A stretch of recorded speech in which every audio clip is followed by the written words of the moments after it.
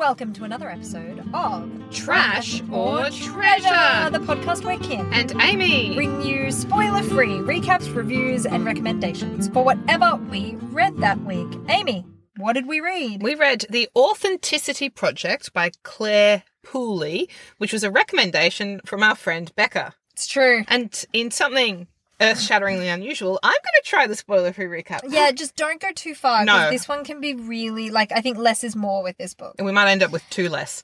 So it's a contemporary novel, and it's set in London. And the premise is that there's a Julian hang on, shut up. I was going to start with the book, and then I heard your voice in my head. You were doing this so badly. Listeners, you get one redo and then you're sacked. No, should I just sack myself now? You can sack yourself now. That's listeners, fine. If you're just joining us now, I've just been sacked after telling you the setting. I think you resigned. I've resigned under threat of sackery. And I'm handing over to Kimberly, who's going to tell you the premise of the Authenticity Project. There's a green book. Okay, so basically the Authenticity Project is about a group of strangers whose lives are changed and linked together through an exercise book.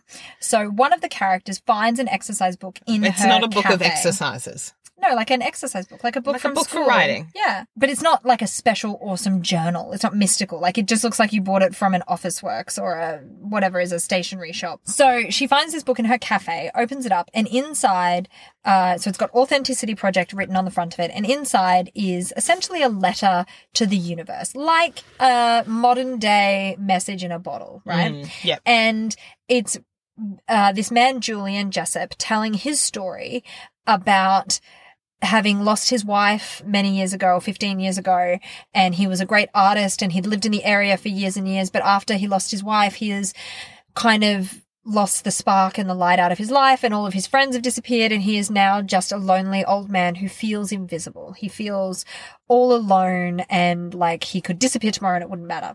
And so he said, if people were to see him and the story he would tell about his own life to people, or that his existence might tell about him, is so often a lie. And what would happen if instead you just sent your truth out into the world, because you never know what amazing impact your truth could have on the world, on people you've never even met. So we should be brave and share our truth, and that, I hope you do the same kind of thing. Leaves the book in Monica's cafe. Yeah. And it's very much a book about the community who live in and around this cafe, because it's not something that he posted on the internet. It's a little physical book. So he lives close by, and the things and places that he talks about in the book and his routine is recognizable to Monica, who finds it. And so basically through this book, we're introduced to 7 strangers, and they kind of find each other through the book, because when Monica reads Julian's story, she doesn't, she's a person. She doesn't just want to be like, oh, this old man sounds sad and in need of help. I'll throw that away. So she, tries to get him involved in running an art class at the cafe and things like that. So basically it follows for different reasons, and they come into the story at different points and through different ways, all in some way linked to the Authenticity Project, linked to the book. So we get introduced to Julian, Monica, Hazard, Riley, Alice, Lizzie, and Dave. So basically, Monica decides to start taking some steps to help Julian, but she then writes her story in the book. This is a lot longer than mine would have been. Her truth gets written in the book, and she leaves it. Yeah. So that's the idea, is you don't just, that's, even if you don't want to engage with anybody else, you write your truth and you pass it on. And that's pretty much what happens. So Julian's lonely. Monica desperately wants to have a baby. Alice has had a baby and is miserable. Hazard is an addict. So that's kind of the story. And it's about the lives of those people and the way their lives are changed through genuine human connection and authenticity, and attempted authenticity. The end. So, Amy, what did you think of the Authenticity Project as recommended by Becca? I cried. It's a type of book. I didn't. So I thought the ending was both predictable and correct. I always, if we know, I always read the blurb. I never read the I blurb. always read the front of the book. I always Reading read the back of the book. is like watching the last 10 minutes of a movie. Or those Yeah, but people I who was read the last page of a book at the beginning. That's what I always did. Oh my God. We're all different readers, and that's fine. I didn't find it as uplifting as I felt this is the problem with reading the blurb. It was like a truly uplifting story. I felt it was a lot more bleak than I expected. I found a lot of sadness in it, particularly because at the end, I didn't feel that everyone was necessarily resolved. There was like the suggestions of the beginnings of resolution, which was correct. Like that's how life works. I know. The way it ended was the way it should have ended, but it meant that I was like, I feel like I've been missold that it would be uplifting. See, I didn't go into it expecting it to be uplifting. Yeah, I expected heartwarming, uplifting, and I cried more than I expected to. Jeez, Becca. I liked the concept and that central premise. I really liked Monica. Yeah. She was like probably the core character. She was definitely, and it revolved around Monica's. Her cafe. Yep, around her. I didn't feel like I could trust Julian. Because he's not a trustworthy character. I know, but that just... Julian doesn't trust Julian. I struggled with Hazard's name being Hazard for a while. And Alice, I found her... I know it's the way she's constructed because she's like this Instagram influencer and she's always, her narrative is about like how... fake and contrived her life is, yeah. Found her fake and contrived. I found her really meh, and I wasn't really that interested in her. So I'd say because it was about connection, I thought that there were a bit too many characters for me to form a deep connection with all of them. Sure. I wanted there to be slightly less characters. I really liked spending time with Monica. Yeah. I liked finding out why I couldn't trust Julian. I didn't really like spending time with Alice. Yeah. I liked Hazard, even though his name was off-putting. So there were these characters that I wanted to spend more time with and some characters that I could have had less of. Sure. And as a result, there were bits that I was like, ugh, and then there were bits where I was sort of like, skippity skip. So I think it's hard to... We'll start with the easy bit. Would you recommend it to someone else? Because this is a podcast for recommending or not recommending books, and people listening to it would like to know if you think they should read it. I don't know. Oh, I don't know if I would because I wanted something uplifting and I wasn't uplifted. Okay. Fair enough. So it's a no from you for recommend. Obviously then a trash, because why would you go back and read something you don't even think other people should read one time? But it wasn't a bad novel. It just, because I think I just shouldn't have read the blurb. I should have just done a U and dived into it. So what I got out of it wasn't the emotion I was expecting to get out of it. So you were disappointed. I was disappointed in how I felt You'd at been the misled. end. And I just wanted to have more. I wanted Monica's journey to be the centre of it. It was. Anyway, like, okay, without Alice and the others. Okay. Yeah. So, ask me. You have to ask Kimberly, me. Yes. What were your thoughts on the Authenticity Project, which you excellently summarised? Good thing I was sacked/retired. Thanks for asking. I never thought Took you would. redundancy. Took redundancy. It was what was best for the company moving forward. You're a part of an outreach program. And I'm reaching out to you as to your thoughts on this book, Recommend by Becca. I loved it. I thought it was awesome. I did not read the blurb and did not expect to be uplifted. Right, It was a book about being honest about yourself, so that was never going to be uplifting. Well, see, this is... Yeah. The mere concept of, like, it's about a book, like, and it's very quick to get into in terms of, like, here's the book, here's what, like, Julian is essentially, to begin with at least, you understand him as kind of the curse of being elderly in a world where you didn't have family around you, and therefore quickly, in our society at least, you become totally irrelevant and ignored and invisible. And for a character like Julian, who thrived on being the center of attention and the center of the action, that decline, that slow decline into complete insignificance and invisibility was awful and torturous. And so I thought that was really easily recognizable. And the thing that I loved about it is they all are. Monica is single and kind of successful, but lonely in her own way. And she just wants a baby, but her standards are really high and she can't work out why no one will stay and that blah, blah, blah, blah. And she's almost 40 and her time's running out and rah. And Hazard is an addict who wants to get clean because he doesn't like himself. And, but that's hard. Riley is a boy and just at the start of his life and having a really fun time, but also feels like everyone thinks he's shallow and doesn't really know what he wants out of life at this point. He's just kind of happy bopping along. And Alice has just had a baby in a world where she was this kind of obsessed with this idea of perfection. And she is this excellent metaphor. Well, maybe metaphor is the wrong word. Allegory? Can't remember. I think allegory is the right closer, one. Right? For the difficulties of being a new mum in a social media climate. Yeah. It's awful. Like you go online and there's so much access for information and they act like it's a community, but it's not, because none of these people are physically there to hold your baby while you pee. It's just a peanut gallery of people watching you fail, or you know what I mean? So it's really the pressure of being a person who cares about social media and a new mum is absolutely isolating and awful. And she's experiencing, if not full-blown postnatal depression, but far closer to probably the baby blues. But she's so isolated and alone, and her whole world has changed, and everybody is acting like why nothing should have changed. Everything should be exactly the same. Because now I feel like an awful person because I thought she was meh as a character I and loved skippable. her. But again, you don't have a kid. No. Do you know what I mean? I'm not a big social media user either. No, although you're far more that than I am. But I think as well that this book was my cup of tea because I am a person who is fascinated by how people work.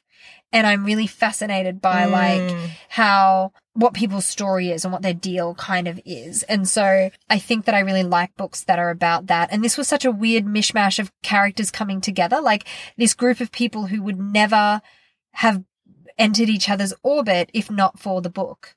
And so that was what was cool about the premise. And so their interactions I found really engaging. So I didn't want fewer of the people because it was really, that parts of what Alice did and went into was like, actually, Julian, there's this whole world of social media here if you wanted to get involved, and then being like, maybe that was a bad idea. Like, so watching how they all kind of learned and grew. See, I think it is a pretty uplifting book because they've all changed so significantly by the end. The only one that you'd be like, I don't know that you'll be able to maintain change is Julian, because he's an incredibly old man at the absolute end of his life, kind of, you know what I mean? Like he's not 55. Like you wonder how long lasting growth and change will be for Julian. Yes. So he's the only one where I'm like, I think you're going to end up slipping back into your old ways there, Julian. But everybody else really did, like, had gone on a journey of authenticity. Everyone went on a journey. Yeah. They absolutely did. I think it just comes down to that what I was expecting was not what I got. Oh, this is not me trying to convince you to like the book at all. Like, it's not, you are entitled to your opinion. You can read it and be like, totally fine. But I totally disagree with, like, I didn't want fewer characters. I do feel like Monica and her story was the center of the book, which is interesting because you think it's going to be Julian in the first couple of chapters, but it's not. I liked that it jumped around, which I don't normally like. I normally hate that in books where it's like, in this chapter, we follow Monica, and it's the chapter's like Monica, and it's all about her. And then the next chapter is like Hazard, and it's all about him, and Julian, and it's all about Julian. I usually do not enjoy those books, but it worked really well here. I think it went for about the right amount of time because there were so many characters. I felt like I engaged with their narratives long enough and had enough time that no one felt kind of tacked on, and no one felt, as much as they were all kind of these perfect, almost cliche characters, I didn't think any of them were. They all got fleshed out in a way that felt real enough in their short period of time that I could really buy in and care about their journey and care about their arc. And I also thought that those moments of conflict, and there were a bunch of moments of conflict, were so realistic. I just felt like the writing was really honest and realistic, and I really... You thought it was very authentic. I thought it was very authentically written, and I really liked that. And the author had a little tidbit at the end. She wrote a blog and a memoir about trying to get sober because she suffered or struggled with alcoholism, which I liked how she worded it and was like, I had an addiction to incredibly expensive wine because if you pay enough for the bottle, you're a connoisseur, not a lush. Yeah. And I was like, great. So the book was kind of inspired by her doing that. She wrote that as a kind of as a way of keeping herself honest and on track about trying to get sober. Yeah, like an accountability thing. And lots of people Maybe that'll be the next book, The Accountability Project. I don't think so. I think it's The Sober Diaries or something is what she's actually collated it all into a memoir. But she said that a whole bunch of people reached out to her after she published and even in the blogs and were like, this really touched me, or this really helped me get sober, or this really changed my life. And she's like, even though it was messy and ugly and I felt like it was something no one wanted to see or hear about. People do because because everybody's life is messy and ugly and not perfect and illogical or irrational or whatever. And so showing that to people just makes us all feel more connected, not more alone. And I thought this book captured that idea, what she was trying to do. I felt like this book captured that really Was this a post-COVID novel? Don't know. I don't know when it was published, but that'd be really interesting to know. Because that sort of emphasis on being connected and connected in a way that's real. And just you can come from any sort of context. You can be totally disparate strangers and you can come together in a authentic way. And the other thing I really liked about it was this idea that the idea of being authentic, being real and honest with other people starts with being properly real and honest with yourself about what makes you you and what actually is the most important things to you and about you. And it's about overcoming those stories that we tell ourselves about ourselves, which aren't necessarily true at all. Clearly shown in the Alice storyline. So told in the Alice, but also I thought in Monica's storyline that was really clear. So I liked that even that concept of authenticity was not as simple as here's a book, write down the truth about you, because knowing what the truth about you even is a journey. Like that's a hard thing. That's work to try and work that out. And then it's work that has to be done over and over again as you keep updating your understanding of who you've now become. So I thought that was great. I thought it was, but on the other flip side of it, I just really enjoyed the characters too. So it sounds really deep and heavy and overbearing, but I didn't find that it was. It was one of those nice books that walks that line really nicely so that you can think about things that are really important, but it's doing it in a real world, easy to understand, accessible context. I did the book and the audiobook at different times, and I just did the book. Could recommend both. Thought the audiobook was great. The performance was fine. Wasn't the best audiobook I've ever listened to, but it was all right. But we will say, so yes, I would recommend. Becca. I would very much recommend this book. And I would say I'd treasure it. I think I'll read it again. Oh, fantastic. So, wow. One for the books. We don't normally, we're not normally so... I liked the flat share, which Becca recommended to us. That's true. You didn't, but I did not enjoy the flat share. I didn't, So anyway, well done, Becca. It's a home run. Great job. Well, and on that note, thank you once again for joining us. Tune in next week when we will bring you more spoiler-free recaps, reviews, and recommendations for whatever we've read. Every time I do this bit, it's like the first time I've ever done it. And I know. It's like your brain switches off at the end of it. I don't know what it is. I might, hey, you know what I'm going to do? Over the next couple of weeks, I'm going to trial some new ways of doing the ending. Oh my God, I'll fall over. Maybe that's what I need. Maybe I should just do the ending. This feels handbrakey. It doesn't work. Maybe you could do the ending. Thank you so much for tuning in. No. I'll think about it, right. Think about it. That's my point. This is a watch this space for change. Maybe email us about how you think we should end the podcast. At any rate, thank you. See you next week. Until then, happy reading. And just a quick reminder here at the end of the podcast that we would love to hear from you. We want your recommendations. The good, the bad, the interesting, doesn't matter. Please reach out. Send us an email at trashortreasurepodcast@outlook.com. Or we are also available at the world's most awkward Twitter handle, which Amy has to tell you about. Listen to our Twitter handle. It's the greatest. It's @_treasure. Doesn't that just roll off the tongue? And with those encouraging words, tweet or email us. We love to hear from you. Happy reading! Cheers!